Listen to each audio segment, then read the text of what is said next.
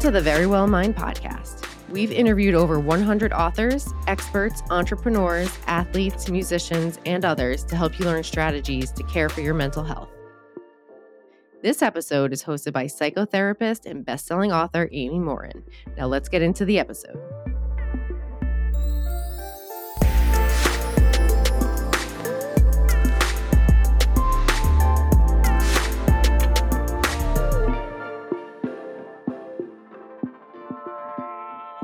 My guest today is Brian Pilecki. He's a psychologist who spent more than 20 years studying psychedelics and how they may actually improve some mental health conditions. Brian happens to practice in Oregon, a state where psychedelic-assisted therapy is about to become legal. That means in the very near future, therapists may be giving their clients magic mushrooms in the therapy office in an effort to address their depression, anxiety, substance abuse problems, or other issues. Some of the things Brian talks about on the show are the difference between therapeutic use and recreational use of psychedelics, how they're used in treatment, and the risks and benefits of using them. Make sure to stick around for the therapist take at the end of the episode. It's the part of the show where I break down my guests' mental strength strategies and share how you can apply them to your own life. So here's Brian Pilecki on how psychedelics are going to be used to treat mental health issues. Brian Pilecki, welcome to the Very Well Mind podcast. Hi, Amy. It's great to be here. I'm excited to talk to you. I'm a licensed therapist in the state of Florida, and we aren't quite as progressive as Oregon is. And so I want to hear about psychedelic-assisted therapy and all the things that are going on over there. Can you explain to us what's happening in Oregon? Sure. So Oregon is at the forefront of the changing field of psychedelic medicine. And what happened in Oregon in fall of last year is that voters approved a bill that will legalize psilocybin-assisted therapy in 2023. So clients will have access to this form of treatment. And this is a separate way of access than the traditional FDA approval method, which is another way that psychedelics will likely become available, both psilocybin and MDMA, within the next several years. But in Oregon, this measure is approving this whole new form of treatment that the Oregon Health Authority is currently underway in designing this whole program that needs to be pretty much invented from the ground up.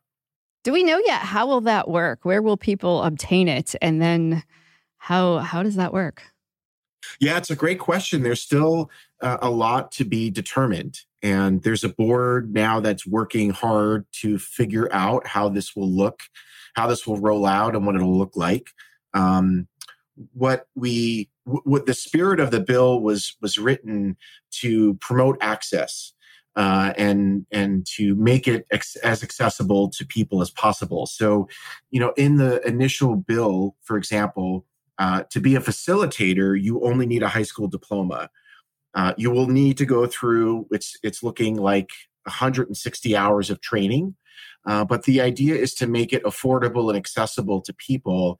And so it will likely be the case that if you want to do it with someone who is more spiritually minded, you can. If you want to do it with someone who is a licensed therapist, that will be available. If you want to do it in a more like retreat setting, potentially in a group, that would be another method. So the idea is to have a variety of different ways to access it. And so then what are the benefits? Why do people want to do this? Yeah, it's a great question. As a therapist in Oregon who provides therapy right now for clients who are using psychedelics on their own. So that's part of what I can do now is provide therapeutic support. What I hear from clients is they are interested in a different approach. Either traditional therapy or traditional medications have failed them in some way, or they're looking for something that's outside of a traditional medical model. And so what we know from the research on psilocybin in particular is that it seems to be very helpful for treating depression and anxiety.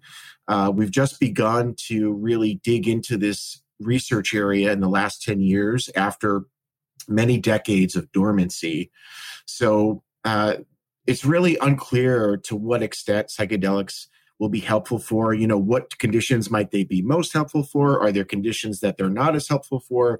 A lot of this is still very much unknown. And it's hard to study, right? Because it's illegal in most places. So to be able to study it is quite complicated. That presents a little bit of an obstacle, yes. Right. And fortunately now things, there's so much data to support this treatment. It's not just, one study here or two studies there. It's a significant collection of these small trials that are consistent in their results. So there are, there still are small trials. Again, there's still a lot of work that needs to be done. But we're just really at the beginning of this potential. And some people will really talk about this as a potential paradigm shift in mental health. Really, there's been no new mental health treatment that's been very different. There's different types of therapy, there's different types of medication, but this is a unique combination of therapy and a substance that work together that we just haven't seen before in modern medicine. Right. I mean, we used psychedelics years ago, right? And then they became illegal and sort of had this taboo around them. But seems like we've come full circle. Now people are much more open-minded about how maybe they can be helpful.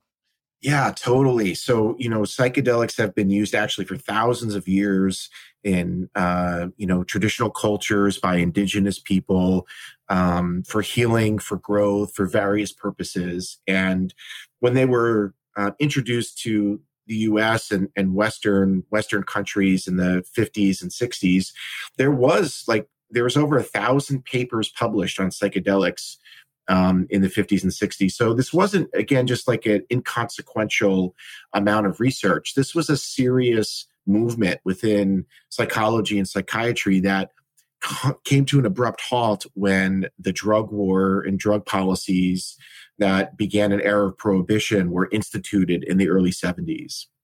And I've seen some promising research in terms of how it could treat depression, anxiety, OCD, substance abuse. Am I missing anything?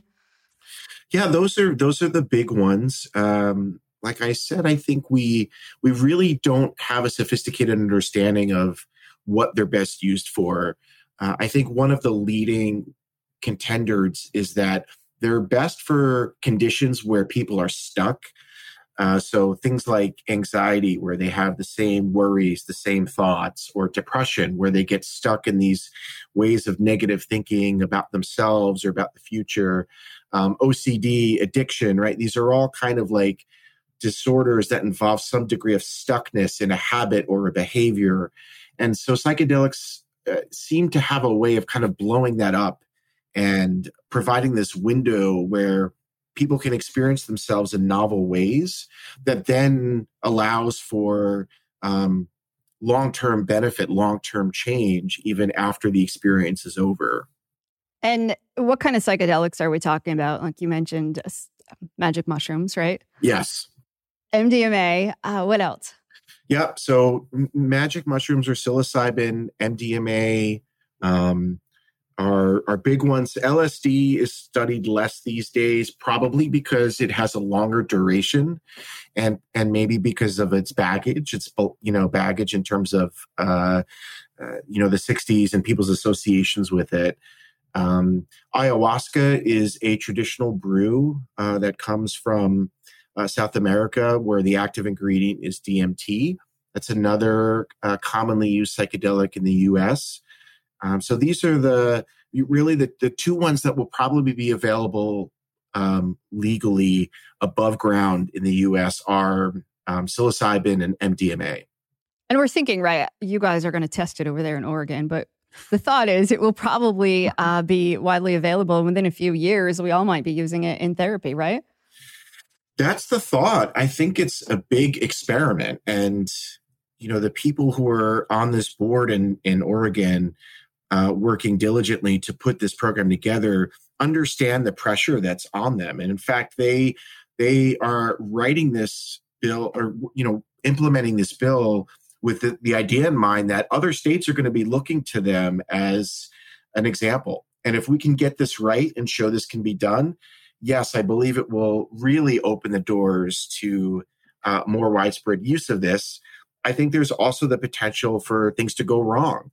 And so, that it's still up in the air, and at least in my sense of understanding.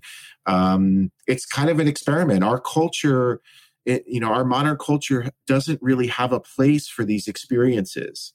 We live in a very rational, kind of more secular culture. At least that's the area of the country that I live in. Your audience members might be from all over the country, but in general, these kinds of far out experiences that can involve, elements of a mystical experience, or, weird things happen when you take magic mushrooms.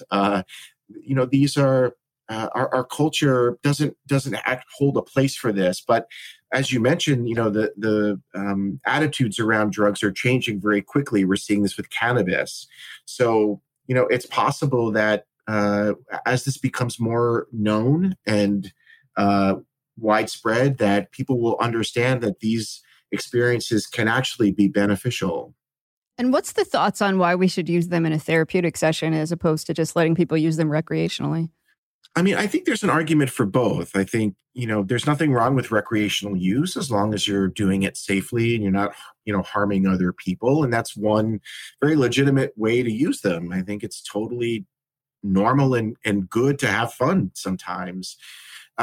The thing about psychedelics is that the set and setting really matter. So where you take them, who you take them with will really affect what kind of experience you have.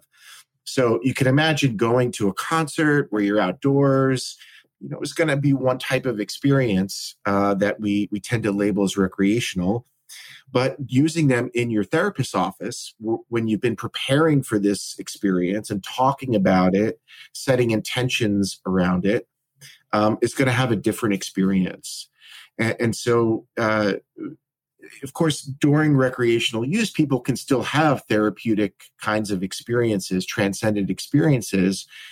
It's just that it's more likely to occur when you sort of set it up that way. So you mentioned intentions. What are like an example of somebody's intentions before they use? What might they decide? This is what I want to get out of it.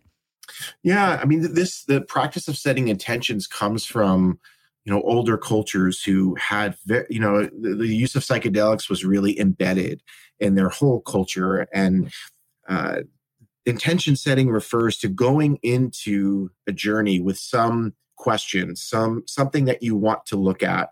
It could be very broad. I want to know what to do with my life.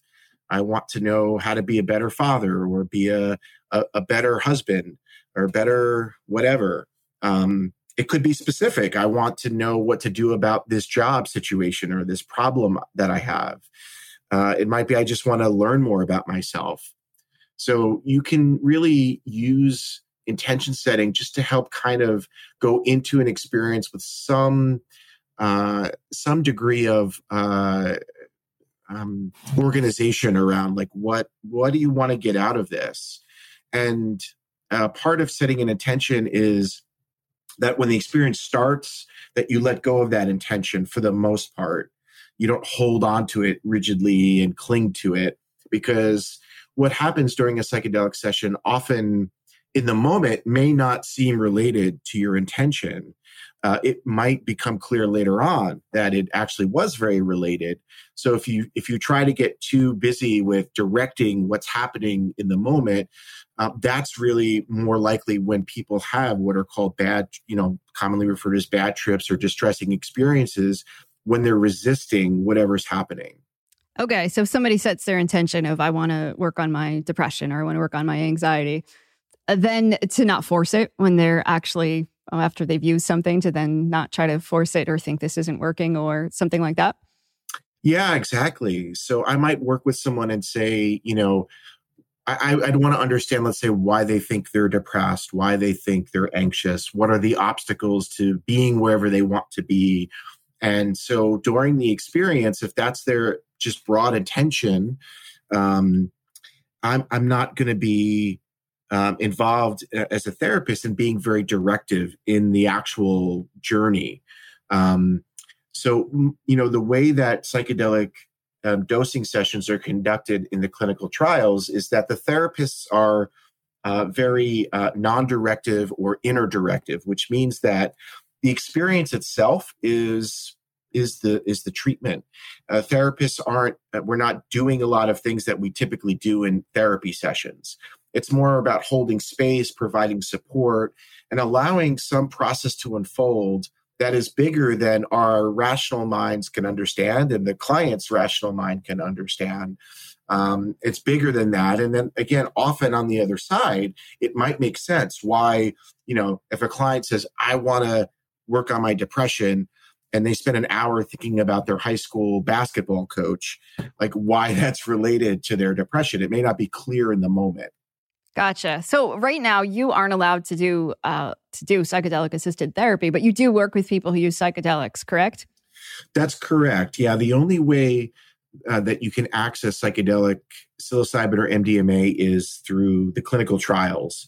Ketamine is a exception to that. Ketamine is a substance that has psychedelic properties that people are using. So that is a legal alternative that there's a lot of ketamine clinics that are popping up around the country, and it's an available tool. But yeah, so what I can do is provide the preparation, the sort of intention setting, managing expectations, helping people use psychedelics safely, before they have an experience. And then what is called psychedelic integration, which refers to a series of practices or things that you do after to make the most out of whatever your experience was. Oh, okay. That's good stuff. So let's start with the safely. You say you help people use safely. What are some of the things that help people stay safer? Yeah, so it's helpful to know the medicine that you're working with, like what to expect, to plan out how to use it. So a lot of people don't realize that it's best to have a couple of days, a day before, where you can start to sort of minimize your responsibilities, sort of kind of separate from your life a little bit, if that's possible, if that's practical. And then arranging for things like having someone with them, making sure that they're in an environment where they feel comfortable. People are often curious about dose, things like that. And then making sure that on the other side of the experience that they, it's best to have some time to kind of settle with whatever happens. It's best not, if it's possible, again, obviously people have busy lives, they have jobs, they have kids, but if it's possible to not have to jump back into your life right away. So, that you don't have to go to work the next morning or something like that, so that you can really sit with whatever experience comes up for you. And then when you do integration therapy, when you meet with people after they have done this, what does that look like?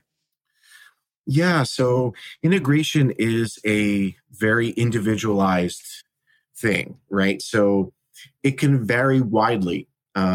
Sometimes it's just simply talking about the experience. The experience might be confusing to a client, or maybe some challenges came up, some distress that's still lingering.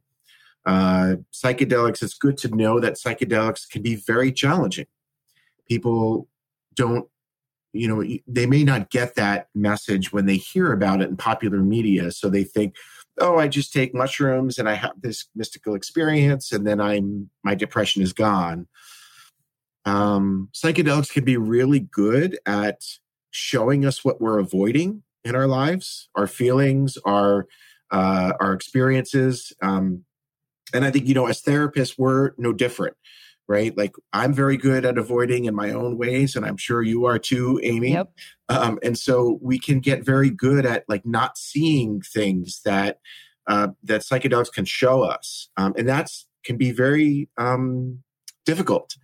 And so going into that, knowing that that's a possibility. And then of course, then whatever comes up, right, might need some support, some nurturing, some care afterwards to help a person work through things. So, MDMA, for example, makes it easier for people to look at their trauma histories, their kind of processed traumas that they experienced.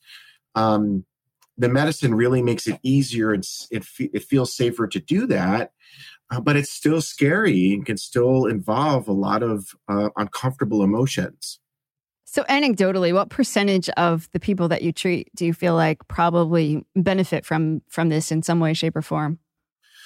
That's a great question. I really don't know the answer to that. I think for now, everybody's being more cautious than anything. So in the clinical trials, they don't allow people in with a history of psychosis, bipolar or mania, personality disorders. And I think it's an open question. Can psychedelics be helpful for those people? So I tend to think that they're going to wind up being helpful for a lot of things, but I don't think they're for every person. I think, for a lot of people who, for example, are living kind of in an unstable situation, whether that's their job or their housing, where there's not maybe a lot of social support, doing a dose of psychedelics and mixing it up when things are already kind of mixed up may not be the most helpful in those kinds of situations. Okay, that makes sense. And how often do people usually do it? Or is there a recommendation of how often you should use psychedelics to get the maximum benefit? Yeah, that's another great question that people ask. And I would say in terms of the research, we really don't know. What's been shown in the typical research models is somewhere around 2 to 3 fairly decent sized doses, a month or two apart, with some therapy sessions in between each of those dosing sessions. If you talk to people who use psychedelics, on their own, people will say all kinds of things. I've talked to clients who use psychedelics once a month. They put it on their calendar, or people who like to use psychedelics, once or twice a year or quarterly. I think part of working with psychedelics, when clients ask me that question, is I encourage them to feel it out and see what works in their own lives. But in terms of research informing what's the best way to use them, we still really don't know. And do we know anything about when people start mixing and matching and they're using multiple substances at the same time, whether they're drinking when they take something or they smoked marijuana 2 days ago, how all of that comes together? Yeah, we don't know a whole lot. In the trials, they make sure that people are not mixing, right? So they can get a good sense of what the pure effect of the psychedelic is, of course. But in actual use, people are using psychedelics while they're on antidepressants, or they're combining psychedelics, or they're using psychedelics with cannabis, and we really don't know about a lot of those interactions. I think, in terms of antidepressants, there was a recent study that showed that people who recently got off of an antidepressant didn't experience as much benefit from MDMA therapy. They still benefited, but maybe not as much overall. So that this is a kind of a common idea that you find in psychedelic communities, this idea that antidepressants might blunt the effect of psychedelics, maybe not for everybody, but for some people. So a lot of people will choose to go off of their medication. And of course, I would recommend anyone listening to make sure that you only do that under the care of a licensed provider, and that you talk to your provider if you're considering using psychedelics, how that might interact with whatever medications that you might be taking. Thank you for adding that in. We don't want anybody throwing out their antidepressant today to go try something tonight. Yes. What are you finding about physicians? If somebody tells their physician, this is my plan, our physicians these days seem to be for it, and maybe it's different too in Oregon compared to other places. I think it really depends on where you live. There's still a lot of places where stigma and, myth about drugs, about psychedelics, misinformation is still very prevalent. People still believe, for example, that LSD stays in your spine, or that you could go crazy from taking these things. And so, a lot of clients that I've worked with have shared with their provider and had negative experiences. I had a client recently tell me they were fired from therapy because of their they wanted to share about their use of psychedelics. I've heard people, have their doctor, their medical doctor, or their psychiatrist kind of judge them for using them, or really warn them that this is really dangerous. So I think a lot of people are probably reluctant to bring it up with their provider, but thankfully, as this becomes more well-known and people are getting more educated, the hope is that more and more providers will be able to have helpful conversations with clients that will not be judging or shaming, so that people can figure out and make a good decision about whether this is right for them or not. What are the dangers that come along with psychedelics? There are some, and it differs by different psychedelics.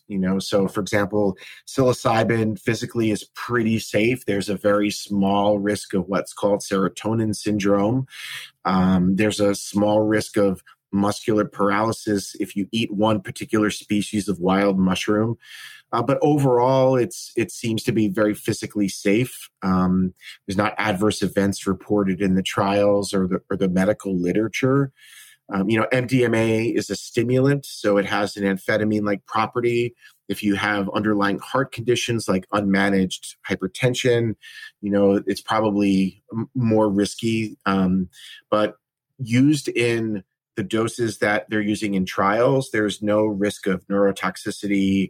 That's part of like the myth or misinformation that, if you use too much, you damage your brain. And that might be true if you're using it 100 times, every weekend for a couple of years, maybe. But in using it a couple of times in the way that participants in the trials have used it, it doesn't confer that same kind of risk. So that's, again, part of preparation, is helping people understand what are the risks and benefits. Of course, I mentioned, I think the one of the bigger risks is a psychological risk of harm.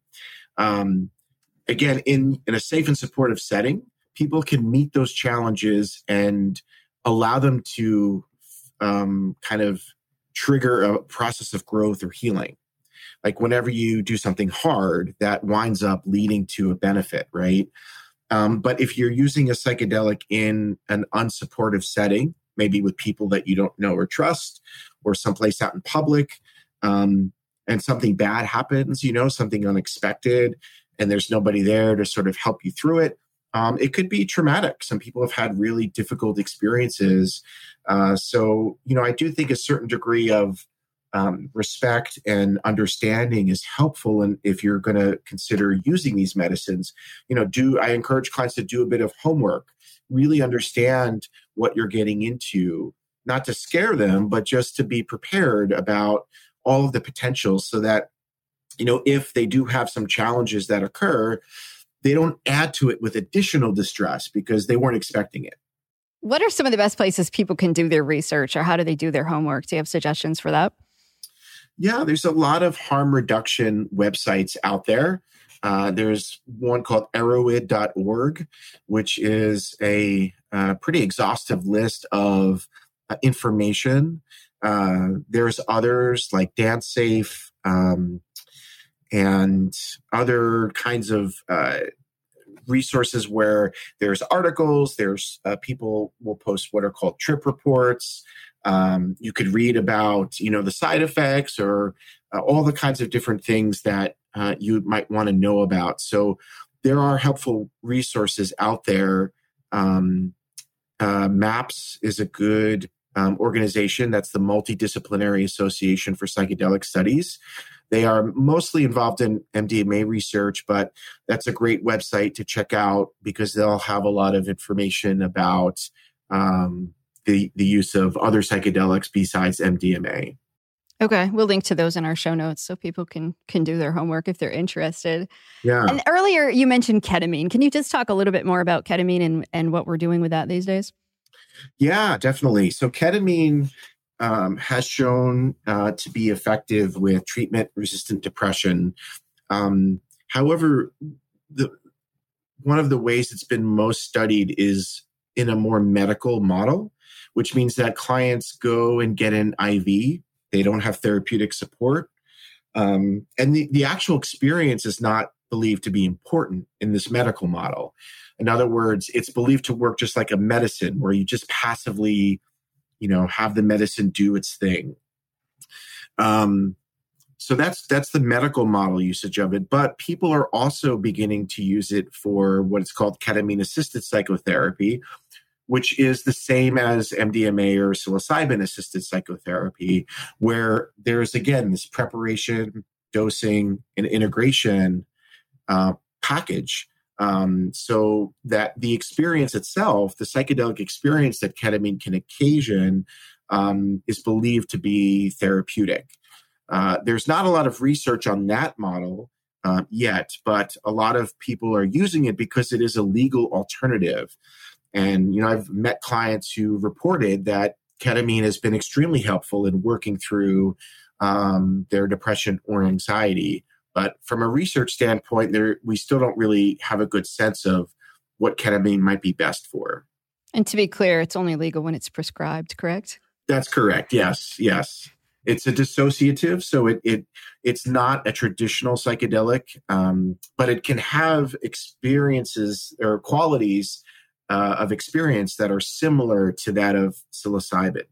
And what about microdosing? I hear from a lot of people that they want to just say microdose LSD or mushrooms. What are your thoughts on that? Yeah, microdosing is really popular. People are using very small dosages, usually of psilocybin or LSD, on some schedule. There's different schedules out there. It might be every other day or 5 days a week and then 2 days off for a period of time, almost just like a traditional medicine.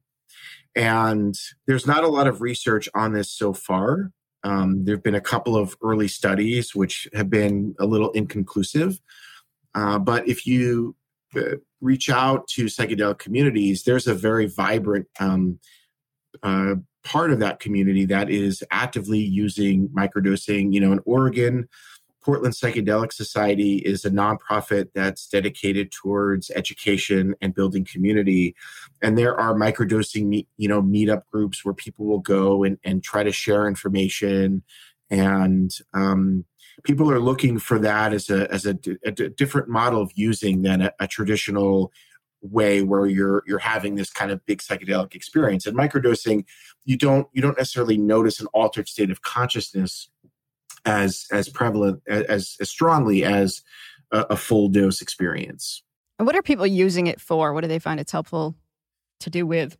Yeah, people report all kinds of benefits. I mean, it's the kind of thing where you could probably, anything you could think of, I'm sure you could find somebody saying, oh, microdosing helped me with that, right? So, people report that it's helpful for things like depression and anxiety. Some people report that it helps them sleep better. It helps them concentrate more effectively. It helps them want to be healthier, live a healthier lifestyle. So there's a lot of claims out there, and a lot of people really believe in microdosing. I'm a researcher and scientist, and so I'm really curious about what are the controlled trials gonna show. There's a couple of them that are underway now, and what if microdosing is beneficial, then what's the best way to do it? Again, right now, what most people do is they experiment with different schedules and kind of just observe the effects and land on some schedule that works best for them.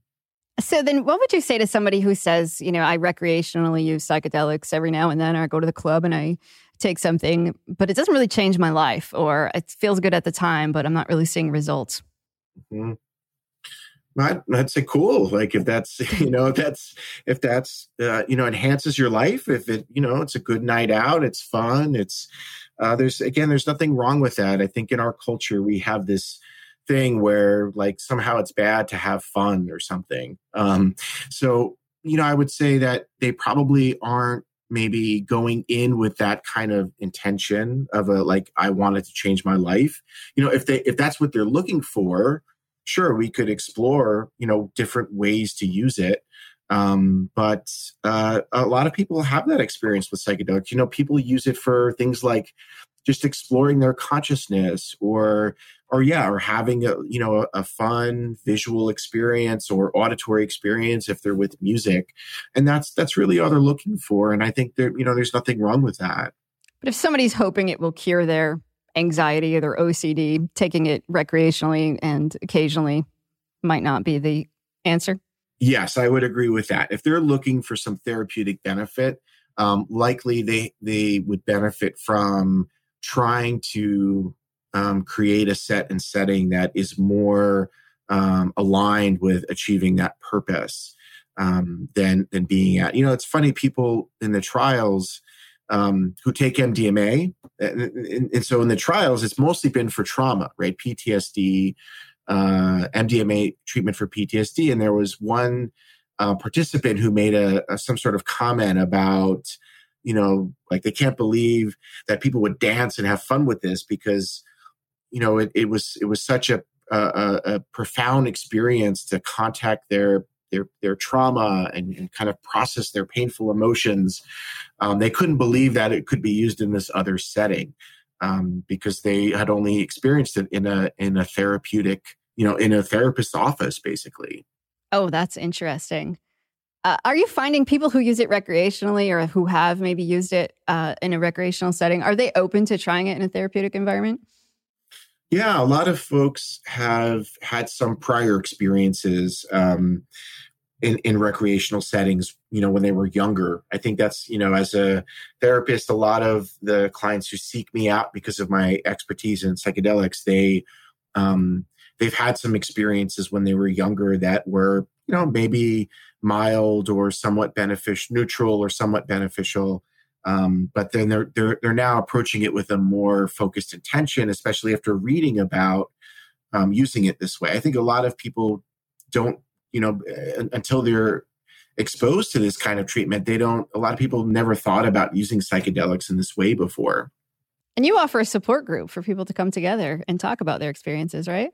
I do, yes. I offer a psychedelic integration support group. So people who are interested in learning about, again, the safe and, responsible use of psychedelics and what to expect, to ask questions, to learn about how other people are using them, are welcome to join, as well as people who want to process their experiences, integrate, figure out how to make the most out of their journeys, the insights or wisdom that they've gained.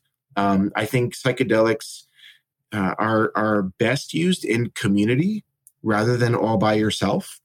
So a lot of the healing I think that can come from psychedelics are when you're using them and integrating with other people, especially people who've had experiences and can sort of understand, listen, maybe offer reflection or offer their perspective on your own experience. A lot of learning can come from that. And is your support group open to anyone? If some of our listeners are interested in joining, is that available? Absolutely, yeah. So we are open to people in all 50 states. You're welcome to check us out and see how it goes. There's no commitment necessary. We meet every other week. We'll put a link to it in our show notes for sure. Is there any dangers or risk for people who are using that they might get addicted to these substances? Yeah, that question comes up a lot, and it's a great question. So far, we're not seeing that in the trials. We're not seeing a high desire to repeat. They actually measured this with MDMA. The percentage of people who then had an experience after the trial ended is very low. So, one way I think about it is that psychedelics, when you're taking a big dose and you're using it for a therapeutic purpose, it's a bit of an ordeal. It can be a bit of an ordeal. It's kind of like this, you're processing stuff, you're facing things. It's not necessarily something that you have a desire to, I can't wait to do that again. Oftentimes people, it's sort of the opposite. They might need to really figure out a way to make this part of their lives to benefit from it, because it can have this reputation of being this sort of shortcut. I'm just going to get rid of my depression. I'm going to get rid of my anxiety. But it's work. It's therapeutic work. if you want to use it for that purpose. Not to say that there's not moments of beauty and transcendence and positive emotions. I think it's one of the benefits people will have is somebody who's severely depressed will feel joy for the first time in so many years, right? But of course, I think with any altered state experience, there's going to be some risk of addiction, but as far as we can tell, it's very, very low. And I think most therapists doing this work are not terribly concerned about that as a risk. And do you find though sometimes people expect it to be a cure-all, that they think if I do this once or I do it occasionally, all the depression I've had, all my anxiety, everything's going to go away. My life is suddenly going to be perfect? Yes, that's definitely the case very often. Michael Pollan wrote a book. He actually just wrote another book recently, but his first book about psychedelics, How to Change Your Mind, really turned a lot of people on and left people with that impression. I think Michael was very clear in his book that it's not an easy road. But a lot of people do have that impression. And that, again, to speak about the importance of integration, a lot of people I think this is one of the big lessons we learned from the 60s when people were using psychedelics in the US for the first time on a widespread basis, that people were having these transformative experiences where they were seeing things in a different way. They were having a clarity about their lives, their purpose, things like that. But then you've got to follow up with something, because otherwise then you just go back into your old life, and our old habits and routines and ways of thinking will likely slowly come back unless we continue to make some sort of change. So psychedelics can sort of open a window and show possibilities, but then there needs to be usually some follow through if we really want to make the most out of the change that happens during those couple of hours. So that makes sense. So that's where therapy comes in and can help you figure out, all right, now that you've had this moment of enlightenment or you've enjoyed this window, what are you going to do differently, or how are you going to live differently? Absolutely. And I don't think therapy is the only way, though. I think therapy is one model. There are a lot of people who are turned off to mental health care or the medical profession. They want to use this in a more spiritual context. So there's still integration that can be done from that perspective as well. And sometimes integration involves things like, I'm going to spend more time in nature, or I'm going to start drawing more often, or I'm going to try to build a bigger social support network. It doesn't necessarily mean therapy, but again, some sort of change that will help carry forth qualities of the experience that you want to have part of your life. That's definitely an important piece that often gets left out. It's not just a quick, I have this 6-hour experience and then everything's fine. There needs to be some attention to what comes next. That makes sense. So for somebody who says, all right, I'm curious, I'm going to learn more, I'm going to do my homework, maybe I'll join your support group too. Is there anything else that you recommend for people to get started or to figure out if this is right for them? Yeah, I think if you're interested in this, if you're not sure, to begin to do some research, go talk to people who've used psychedelics, read some articles, watch some YouTube videos, and just pay attention to how it feels to engage with those resources. What comes up for you? Do you feel more called to do this? Does this feel like a good idea? If there's sort of warning, like concerns or fears, that can be part of the work in preparing as well, is to address those. And I think, again, when I work with clients who are considering using psychedelics, it's a deeply personal choice. And it's something that, I recommend people take a little time to think through about whether it's right for them, and especially if it's right at this time in your life. A lot of people really want to have an experience, but they've got kids or they have a job or their situation is such that it's hard to fit into their lives now. So, I encourage folks to really think through all the pros and cons and, decide what's best for themselves. Is there anybody that this isn't right for? Is there a group that you found, all right, that's probably not going to work, or it's not a good choice for them to attempt to use psychedelics? So, there is some evidence anecdotally that if there's a family history of psychosis, some schizophrenia or other psychotic disorder, that psychedelics, similar to cannabis, might trigger a psychotic episode in somebody who hasn't had one. If there's a history of mania, there might be that potential as well. But then, again, you'll find people who do have those histories who do use psychedelics. So we don't really understand that risk greatly, but I would say if there is a family history of those things, proceed with a little more caution, and know that that's a potential risk as you move forward. That makes sense.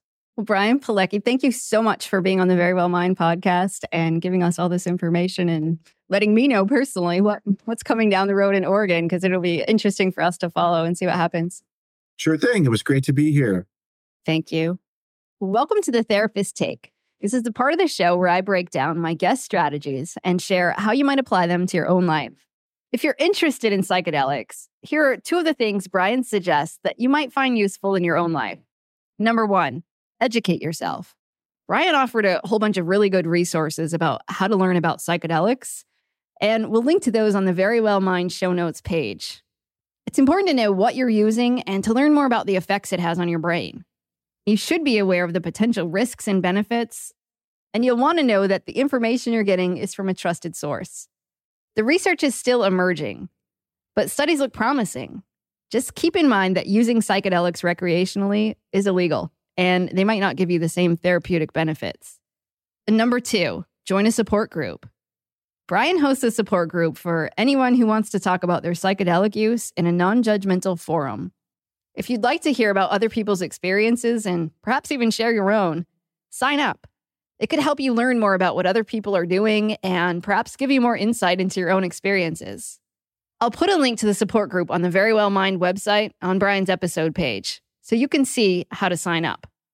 So if you're interested in psychedelics and how they might affect mental health, those are 2 good steps you can take right now. Educate yourself and join a support group. And stay tuned. It looks like we're likely to see them being prescribed in the therapy office soon.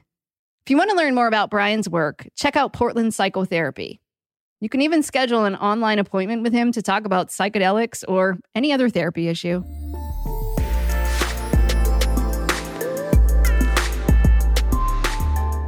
Thank you for listening to the Very Well Mind podcast. If you found this episode informative, please share the episode with your friends and family and leave a rating and review wherever you listen to podcasts.